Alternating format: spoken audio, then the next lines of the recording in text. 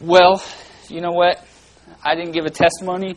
I should have, and I'm very thankful that the Lord has allowed me to struggle in this way with these scriptures now for about 45, almost 46 years, living a life unto Him through Christ.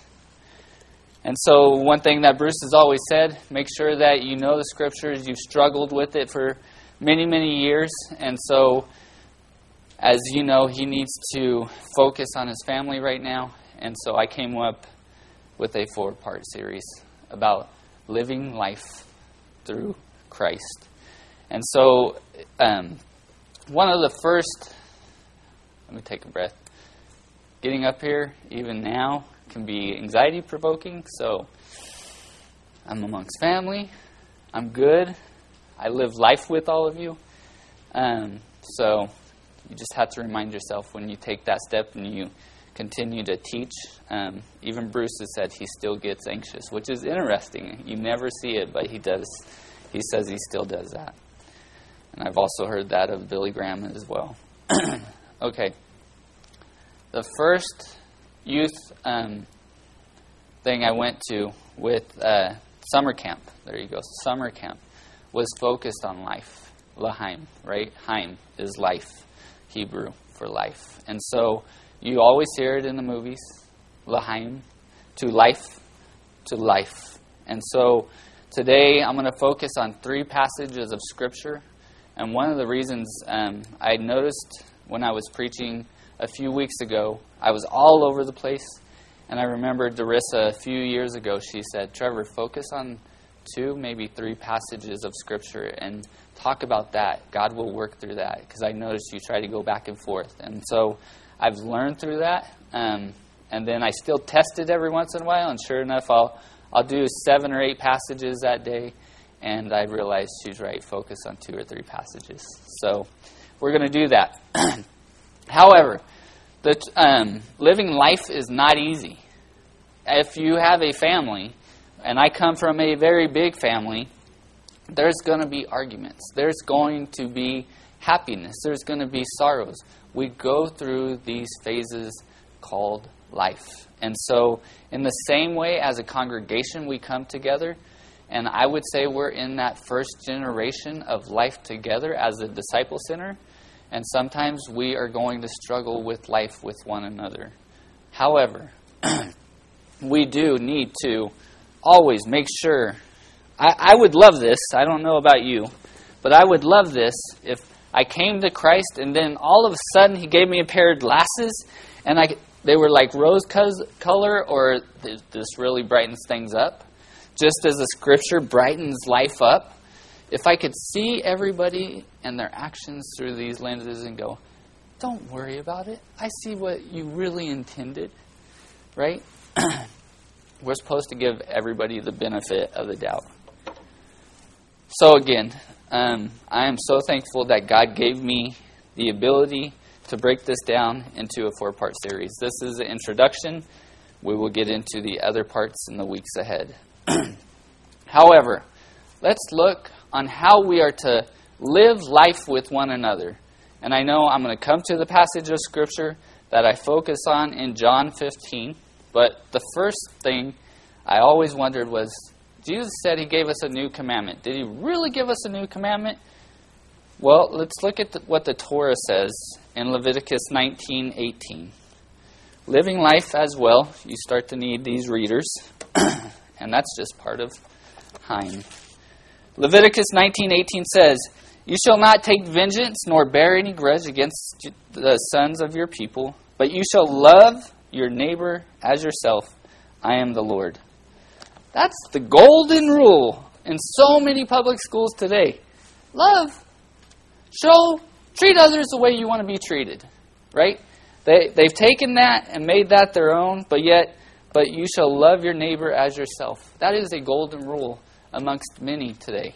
However, society is changing, and the rules are changing, and evil is becoming good, and the good becoming evil. So we need to teach our children where these values come from. We need them to have these glasses, per se, because they're going to need them even more. As the world gets darker, they need these glasses to brighten their way. They need to know these scriptures because they could be taken away from them in a split second. All right. So we have the Torah passage.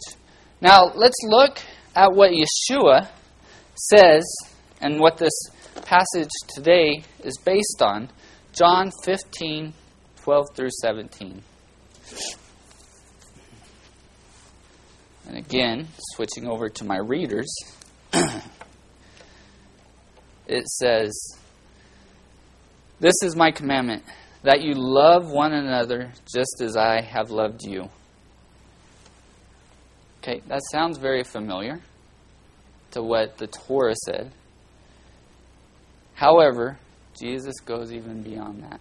He says, "Greater love has no one than this, that one lay down his life for his friends." Love your neighbor as yourself. Okay, I can do that. I can do that without getting killed for my neighbor. But greater love has no one than this, that one lay down his life for his friends. Jesus always takes it another step. He's like, hey, you want to be from me? Go that extra step. It goes on to say, you are my friends if you do what I command you. He not only calls you his disciples, he's now calling you his friends. I know if my friends were taking my name and using it and throwing it around, I would take it personally. He will correct us, right? We know that from the scriptures as well. But he calls us his friends. Have you ever thought about Jesus saying, you're my friend? No longer do I call you slaves, for the slave does not know what his master is doing, but I have called you friends. For all things that I have heard from my Father, I have made known to you. You did not choose me, but I chose you. Get that. People hate this passage whenever they want to say that we have a choice. He chose you. The scripture is plain and clear that he chose you. That should humble you above anything else. That he took you to become his friend. And whenever I'm dealing with 5th and 6th grade girls that are very mean to each other, and you guys know I'm a mental health therapist, in the public school system, and it's hard to make friends, and it says that Jesus is taking us, he chose you, he chose me, and we have to live out his commands. Okay, you did not choose me, but I chose you, and appointed you that you would go and bear fruit, that your fruit would remain, so that whatever you ask of the Father in my name, he may give to you. I'll get to verse 17 in just a minute. That your fruit will remain. Is that not the prayer that we all desire for our kids? We don't ever want our kids to go their own way. We want them to stay within these boundaries, within these guidelines that the Scripture has given to us and that we must follow. These are the glasses that we must follow. If we get outside, these glasses don't work. Listen, those boundaries are there for a reason. We all flourish under boundaries and guidelines. He gives to you so that whatever you ask the Father in my name, he may give to you. That your kids won't wander away. If they're watching you, living out these commands, this I command you, that you love one another. Listen, that is not easy. In the chapter 13, verse 34 and 35 of John, it says a new commandment. He's repeating it here too. That's why John is known as the love disciple. A new commandment I give to you, that you love one another, even as I have loved you, that you also love one another. By this all men and women will know that you are my disciples, if you have love one for another. To the point of death is what he says there. That's not easy. Walking in this life for somebody that you may not agree with, that you may not get along with, but you still are commanded to love, that's hard. I don't know about you, but like I said, I have a large family, and there were a few times me and my cousin actually got into a fist fight. That wasn't loving. But that was family. Guess what happened the next week? We were just fine. Why? Partly because we're boys, right? Girls, it's going to take a little bit harder, and you have to correct them even more, because they will. I swear, I'd much rather be in a fist fight than a word fight with girls, because they are mean and harsh, and it goes straight to the core. Am I right? The biggest, hardest muscle to tame is the tongue. We have to learn, if we're going to walk according to the Scripture in these glasses, these rose-colored glasses, we have to walk life with people that we're not going to always get along with, but we must love them. Why? Because Yeshua said we must. And that's just life. All right. Again, Jesus calls us to a higher calling. Matthew 5:43 through 48 says, love your enemies. Pray for those who persecute you. I don't know about you, but I do not want to pray for those who persecute me. I want God's wrath to be upon them. Right? Ask, O Lord, let me be your hand of vengeance. But that's not what we're to do. We are to pray for those who persecute you, so that you may be sons of your Father who is in heaven. No words sometimes burn much more than a harsh word. That's even somewhere in the Scriptures. And I love being able to say it's somewhere in the Scriptures. Hebrews was just read today, and it said, somewhere in the Scriptures. I love how Fiddler on the Roof refers to, well, somewhere in the good book. So somewhere in the Scriptures, it talks about that. All right. So, love your neighbor as yourself. We're going to put these glasses on, and we're going to view what's going on through the Scriptures itself. All right. I did tell them 20 to 30 minutes, right? Because I'm moving along, and I'm already on the second page, 2 pages out of 2. So, here we go. 1 John 3:11 through 24. I chose this passage because it gives us a little bit more on what it means to love. Dang it. God's Word tells us a little bit more about that love. Gives us more responsibility on how to act on that love that He's talking about. And again, I'll remind you, John is called the disciple of love. So we read him here again in verse 11 of chapter 3. For this is a message which you have heard from the beginning, that we should love one another. Not as Cain, who was of the evil one and slew his brother. And for what reason did he slay him? Because his deeds were evil, and his brothers were righteous. His brother was walking around with these glasses on, right? He could see what God wanted him to do. He gave a good offering. Cain, he was not walking around with love towards his brother. He killed him. He walked in evil. All right. Picking up in 13. Do not be surprised, brethren, if the world hates you. We already know. We're starting to see that now. They're telling preachers that they can't preach on what God's Word actually says. They're starting to hate the Word. There are pastors in Canada that are being persecuted for preaching the Word of God. So don't be surprised if they hate you. We know that we have passed out of death into life because we love the brethren. He who does not love abides in death. He who loves abides in death. Cain's brother abided in love. He died. Cain abided in death. He killed his brother. Everyone who hates his brother is a murderer. And you know that no murderer has eternal life abiding in him. That passage, we talk about what Bruce has always said about knowing a certain thing a pastor says or a certain passage here. This passage where it says everyone who hates his brother is a murderer. That stokes in me the Matthew 5 passage where Jesus is talking and he's given the Beatitudes, but he goes on even further saying You know that the rabbis have told you anybody who murders shall be liable to the court. But I say to you, anyone who hates his brother shall be liable to the court. Again, Jesus raises the bar. He doesn't change it. He raises the bar. What do we want for our kids? We want our kids to know the Scripture even more. We want them to raise the bar for themselves and for us. And you know that no murderer has eternal life abiding in him. We know love by this, that He laid down His life for us. And we ought to lay down our lives for the brethren.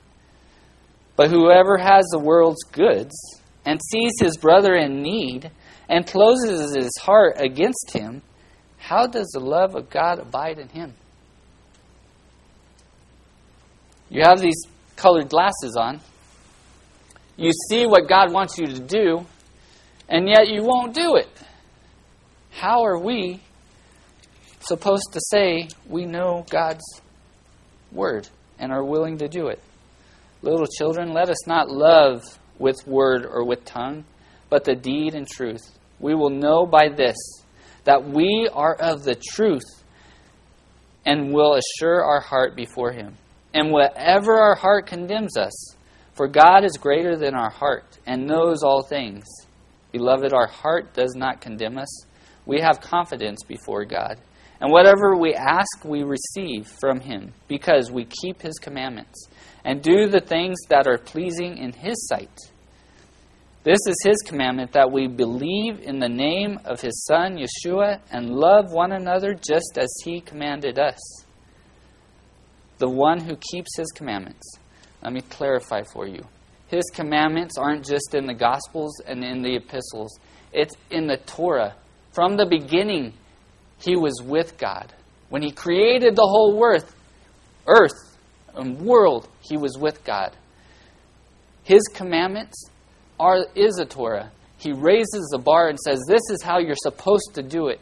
He came here and raised the bar by showing us how to do it. And the only way we can fulfill that and do our part is by living in the Holy Spirit and following out as much as we can. That's why we struggle to live out our faith with our brethren. The one who keeps His commandments abides in Him, and He in him. We know by this that He abides in us, by the Spirit whom He has given us. Plain and simple, we need the Spirit. I have an example here. All right. So, I have all these rocks, and I was thinking about this. And believe it or not, my family is a lot like a rock. We're stubborn and hard and don't really want to do very much. So, however, to build my family, do I really want to try to balance everything? Do you think I could build very much upon that rock? You think it would be easy to put this rock here and balance on that, Anna? No? Pretty hard, huh? Even if I put it down like this, it's just going to roll off, right? So I need a foundation rock. Who's that foundation supposed to be? It's supposed to be Christ Himself. And if a family will build upon a foundational rock of Christ in the Scriptures, they can start to build upon that. We still struggle, and our children, all these are bigger rocks, and our kids are small rocks. Believe it or not, our kids are probably born very smooth like this. But because of the family that they grow up in, and because of their experience, they get a little bit more jaded, and so are we when we come into a faith of Christ, but He starts to use us, and He can start to build. It's funny to me because I see these guys when I've done marital counseling, and they say, look, I'm actually the spiritual leader. We need to build upon what I say. And I thought, ooh, you're kind of dangerous here. So you're not going to build on the Christ rock. you're kind of over here, if you ask me. You're still young and stupid, if you will. And you don't have any foundation. And you want your wife to build on you, you're just going to keep falling off. But if you actually build upon the rock, a family can start their foundation. Our family in the Disciple Center is based upon Christ. And there's many, many rocks and many, many people that can start to do several different things. The funny thing is, now that I'm doing this in front of you, I'm thinking, well, there's Christ Rock. This was Bruce, and we were all around here. We weren't even building. We were starting to struggle when we were much younger. 20-something years ago. We were just listening to what he was saying. And then, surely, slowly, we started to build the Disciple Center. And things started to work together. And our children start to listen. Maybe sometimes we have to shift things around because people go on vacation, right?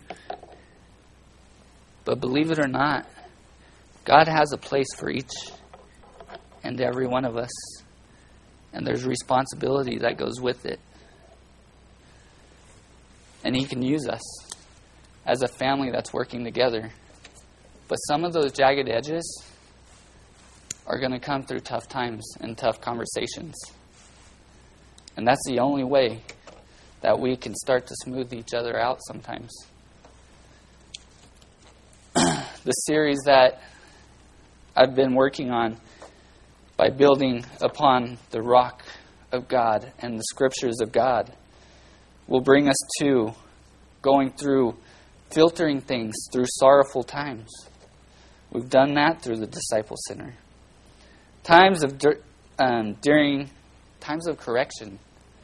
Interesting enough, Silas just said it last week. He has his friends that he surrounds himself with that will correct him when he's wrong.